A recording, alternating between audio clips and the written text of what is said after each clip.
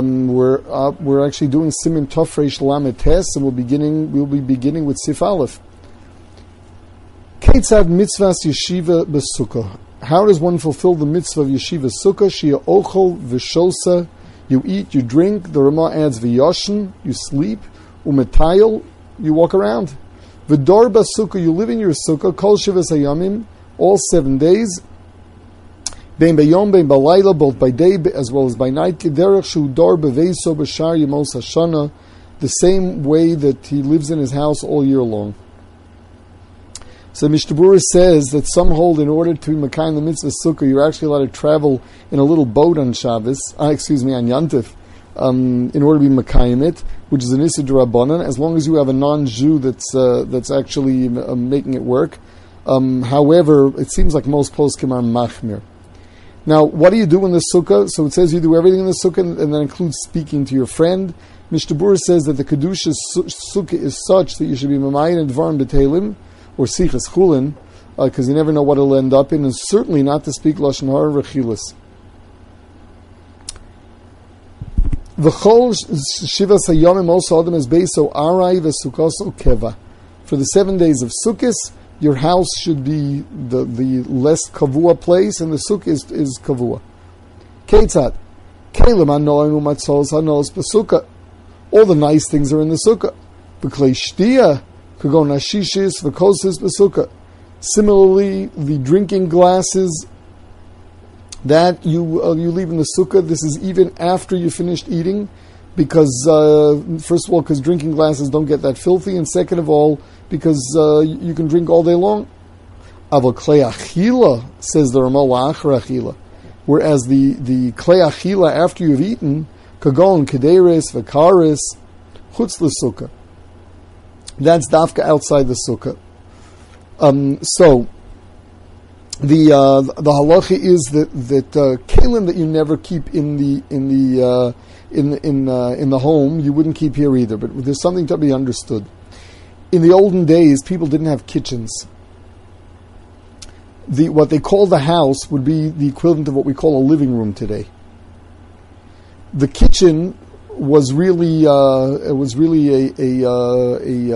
couple of stones and some firewood that they would cook on outside the house in the chotzer. They're pots that would keep in the chotzer, but you didn't bring it into the house. What you did is you filled up the bowls and then you brought the plates into the house. So similarly, it is wrong to go bring all the stuff that you wouldn't bring into your house to bring them into your sukkah. Today's equivalent of that, the parallel would be the stuff that you have in the kitchen doesn't belong in the sukkah. What you keep in your living room, or what you have in your living room, that does belong in the sukkah.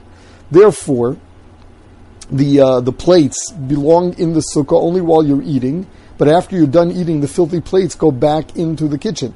Not so with drinking glasses, where you would leave them out on the table. Now, how about pots?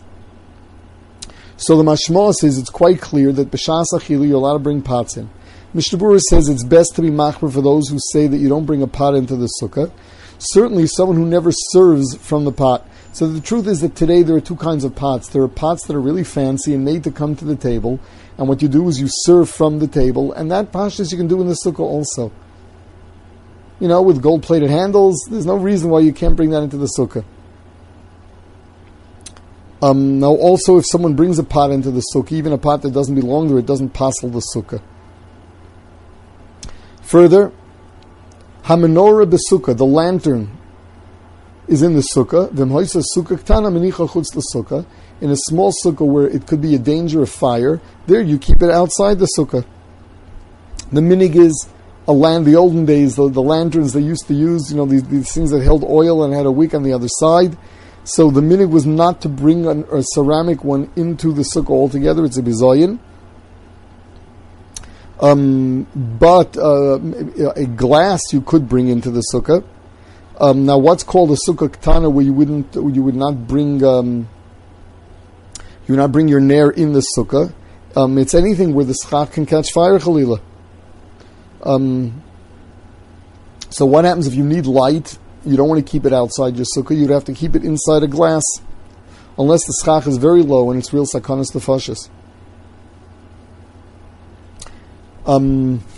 Says the Ramah, Hagah, Val yaseh shum tashmish bozui besukkah kedesh lo yeh mitzvahs bzuyas alav. A sukkah is a mitzvah, bizui mitzvah is asur, so you don't do anything in the sukkah that is not appropriate, such as washing dishes. You don't wash dishes in the sukkah.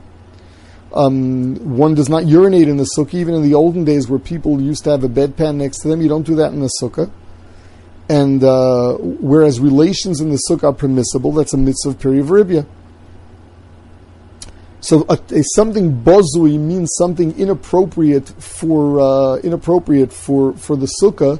That would mean something that's not lefi the covet of the sukkah, something that really should be done outside the sukkah. With regard to bringing in a bucket of water, so it says that the bucket of water that you use for drawing water from the well, you don't bring into the sukkah. So there's all question of people that bring a bucket and they use that for netilas yadayim. The minhag is to keep it outside the sukkah, not to bring it in altogether. And people wash right out the door just as they're about to eat.